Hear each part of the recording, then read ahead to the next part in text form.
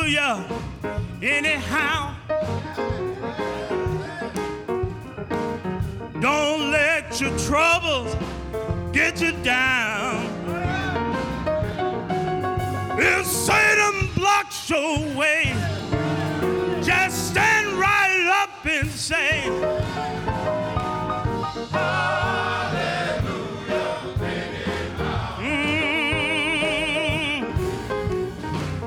hallelujah, anyhow. Don't let your troubles get you down. If Satan blocks your way, just stand right up and sing, hallelujah, anyhow. I'm gonna say that one more time. Hallelujah, anyhow. Don't let your burdens get you down. See, if Satan blocks your way, just stand right up and say, hallelujah. Well, say, hallelujah, anyhow. Don't let your burden get you down. If Satan blocks your way, just stand right up and say,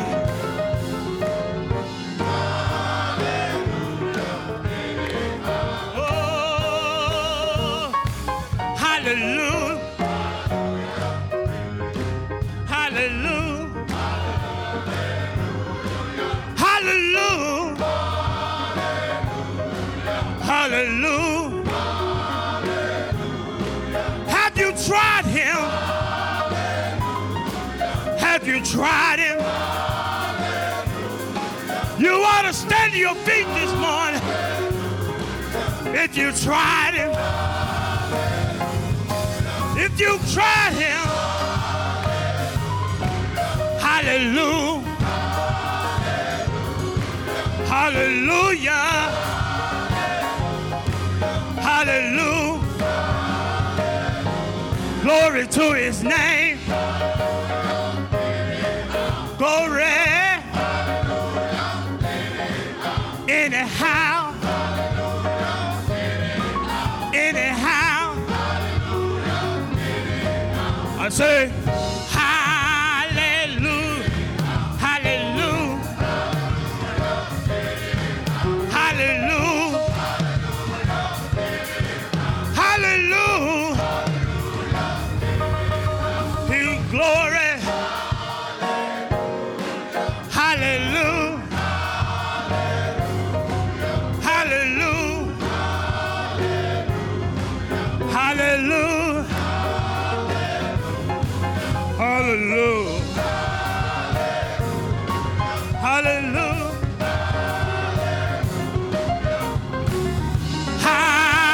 Hallelujah. I say, hallelujah, anyhow. See, don't let your trouble get you down. If Satan blocks your way, just stand right up and sing. Hallelujah. Hallelujah.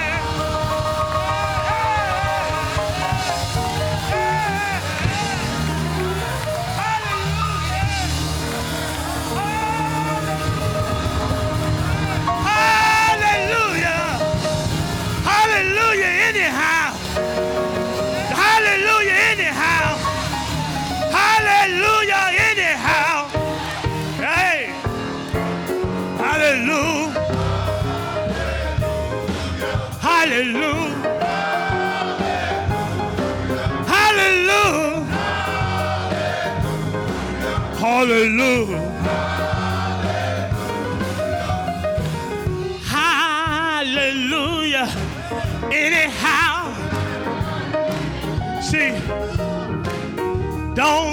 let your trouble get you down. If Satan blocks your way, just stand right up and sing.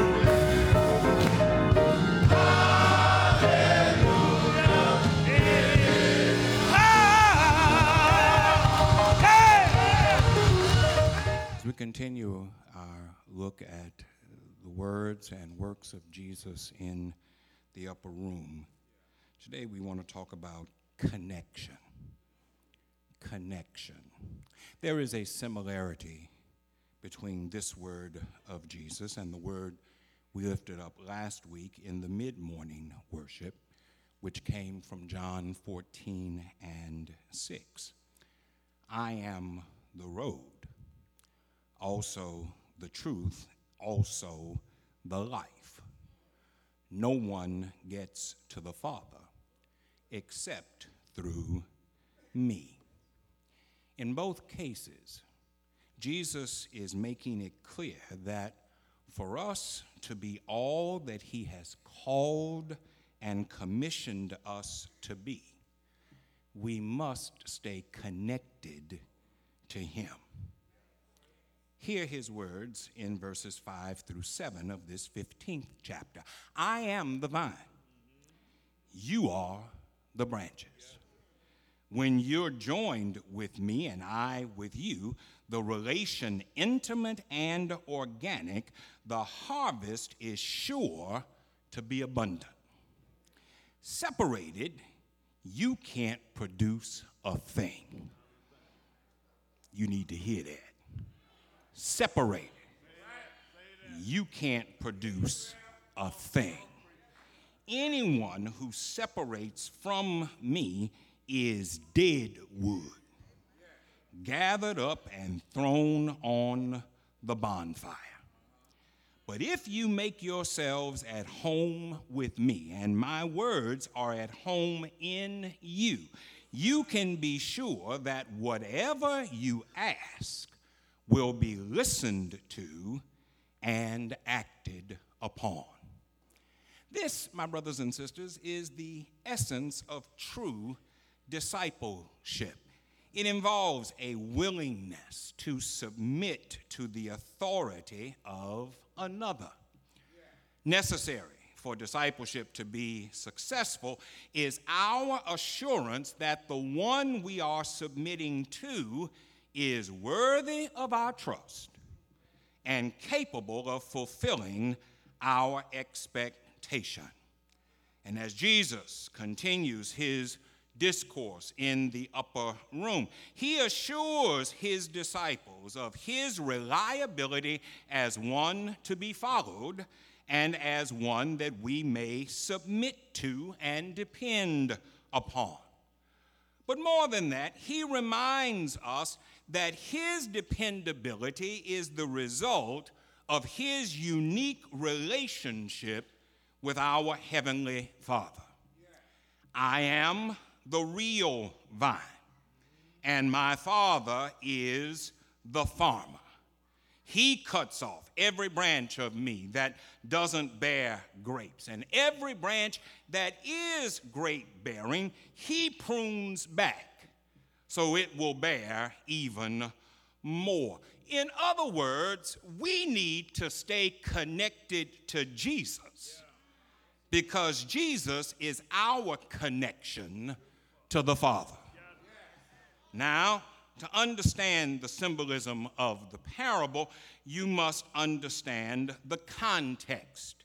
Israel, God's chosen people, had often been described in ancient Hebrew scripture as a vine that gave the promise of fruitfulness, but had always fallen short of its expectation. In Isaiah chapter 5, the prophet describes Israel as a vineyard that had been meticulously cared for, but still yielded no fruit. In the 80th Psalm, Asaph describes Israel as having branches that spread to the ends of the earth, yet it failed to be fruitful.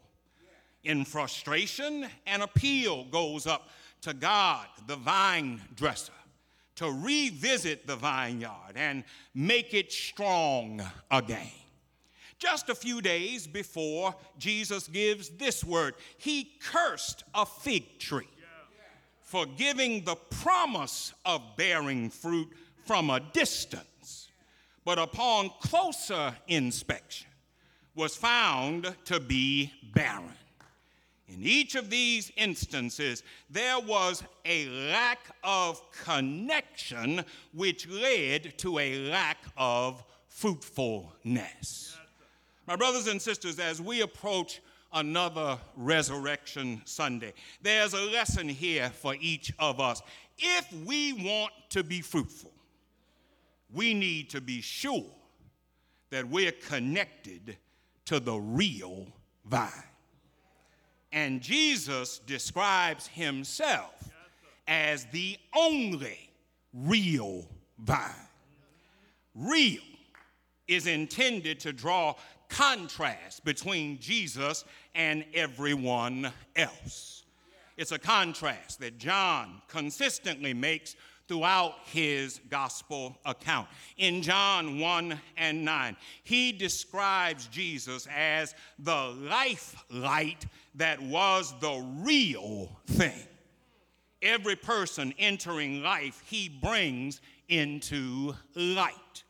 In John 6, Jesus declares himself to be the real bread, come down out of heaven, giving life to the world. In John chapter 10, Jesus says that he is the good and real shepherd who puts the sheep before himself and even offers his life for the safety of the sheep. In every case, authenticity is necessary for a real connection to take place.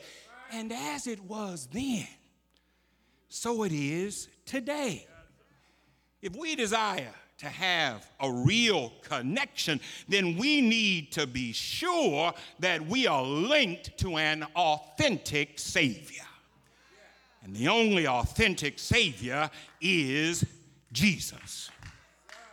Then, more than needing connection to bear fruit, we need a real connection to bear the right kind of fruit. According to the Jewish historian Josephus, on the door which led into the holy place of the temple, standing nearly 47 feet high, was an artificial vine that was spread out. The branches and leaves were made of gold, and its custard fruit was made of diamonds and pearls. And I mention this because in many ways that vine is a metaphor for what's wrong with the church. Even today, there are a lot of people who are trying to bear temporal fruit from a divine connection.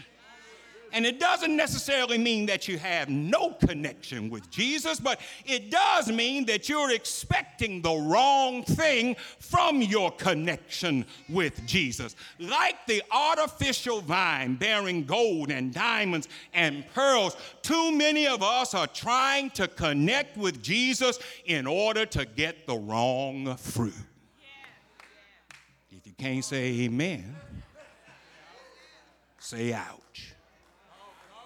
We want the fruit of material wealth. And there's always going to be some charlatan in somebody's pulpit trying to convince you that you're next in line for a financial miracle because they know that's the message that you want to hear. But material wealth is not what a real connection is all about. We want the fruit of worldly power and influence, not because we want to help people, but because we want to appear big in the eyes of people. A lot of us spend all of our time and energy trying to get other folk to notice us and know our name. But worldly power and influence are not what a real connection with Jesus is all about. As we abide in Christ and he abides in us, the more time we spend with him, the more like him we will become. And being like Jesus is the fruit of a right connection. Loving like Jesus, serving like Jesus, standing like Jesus, forgiving like Jesus, comforting like Jesus, persevering like Jesus, helping like Jesus, lifting like Jesus, laboring like Jesus, illuminating like Jesus, preserving like Jesus, proclaiming like Jesus. When you've got the right connection, you'll bear the right fruit. Too much of what goes on in the church is about us and not about Jesus. But when we are connected, we bear fruit as Christ is manifested in and through us. We bear fruit as we manifest his character. We bear fruit as we carry on the work he began to do and to teach. We are the branches connected to the real vine. And with that connection, we gain life through the vine. With that connection, we are sustained with the vine. With that connection, we produce fruit. And that leads to my final point this morning. Jesus says that we can know that we have the right connection when the Father prunes the branches. Look at the passage again. See that Jesus tells us three things about the Father that are important. First, Jesus tells us that the Father is the farmer. That speaks to his identity. The farmer is the one who owns everything. The farmer is the one who is in charge. By Jesus describing himself as the vine, Jesus even places himself under the authority of the farmer father. And that's important because if Jesus placed himself under God's authority, how can any one of y'all think that y'all can do whatever y'all want to do? He's the farmer. Then Jesus tells us that the farmer removes fruitless branches. He cuts off every branch of me that doesn't bear grapes. And that speaks to his justice, and it reminds us that there is an end for those who fail to fulfill their purpose. And that end is eternal estrangement from God. And let me tell you something. God is a patient God. But after a while, patience runs out. God gives us chance after chance to make our connection fruitful. But if we insist on doing things our way instead of his way, there will come a time when God will cut off the fruitless branch. John the Baptist said at the very start of Jesus' ministry, now the axe is laid at the root of the tree. Every tree that doesn't bring forth good fruit will be cut down and cast into the fire. Now, I don't know about you, but I don't want no fire in my future. Jesus says that his Father is the farmer. He says that his Father cuts off branches that don't produce good fruit. But the third thing that he tells us is that even for the fruit-bearing branch, the Father prunes them back so that they can bear even more. Now, you might not think about it when you're going through it, but pruning is an act of mercy. And the fact that the farmer father prunes tells me that God is a God of mercy. Pruning involves getting rid of the junk. Pruning involves getting rid of the unnecessary fluff. Pruning involves getting rid of the things that prove to be growth inhibitors so that there will be nothing that will keep us from bearing the maximum amount of fruit. Church, I don't know about you, but I'm glad that our Father loves me enough to prune me back. See, I confess, there are times that I can get a little bit out of hand. You ain't got to say amen so fast about that. There are times when I get a little full of myself. There are times when I think that every good thing that happens to me is because of me. And when those times come, I need a little pruning. I need to be sure that my connection is intact. I heard Paul one day talk about God's pruning and how it helped him with his connection. He said his pruning has left me hard pressed on every side, but by his mercy I am not crushed. His pruning has me perplexed sometimes, but by his mercy, I'm never in despair. His pruning has caused me to be persecuted, but by his mercy, I've never been abandoned. His pruning has sometimes caused me to be struck down, but by his mercy, I've never been destroyed. And then he offers this testimony.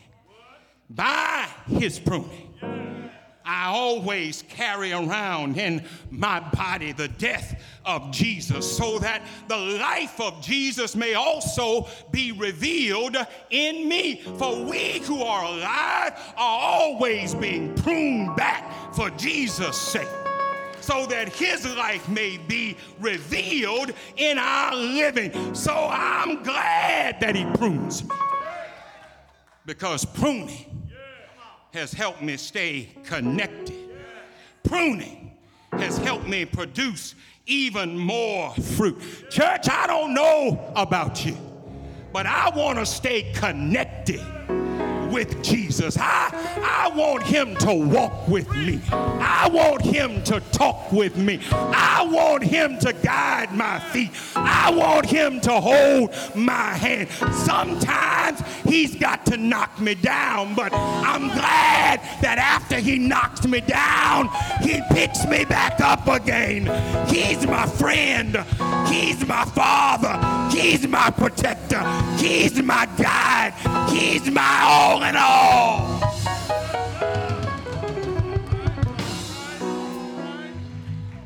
And I know that if I stay connected with him, everything will be all right.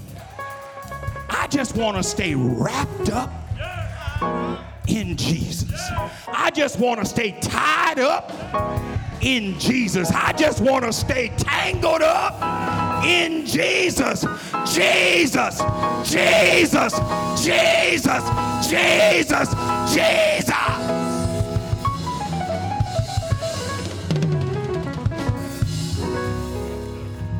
It's a strong connection. It's a good connection. It's a connection that'll bear fruit. When on the cross of Calvary, our Lord was crucified, that mob stood round about him, and they mocked until he died. There were two thieves, they were nailed beside him, just to share in the agony, Lord. But one of them cried out to him, "Oh Lord, remember me."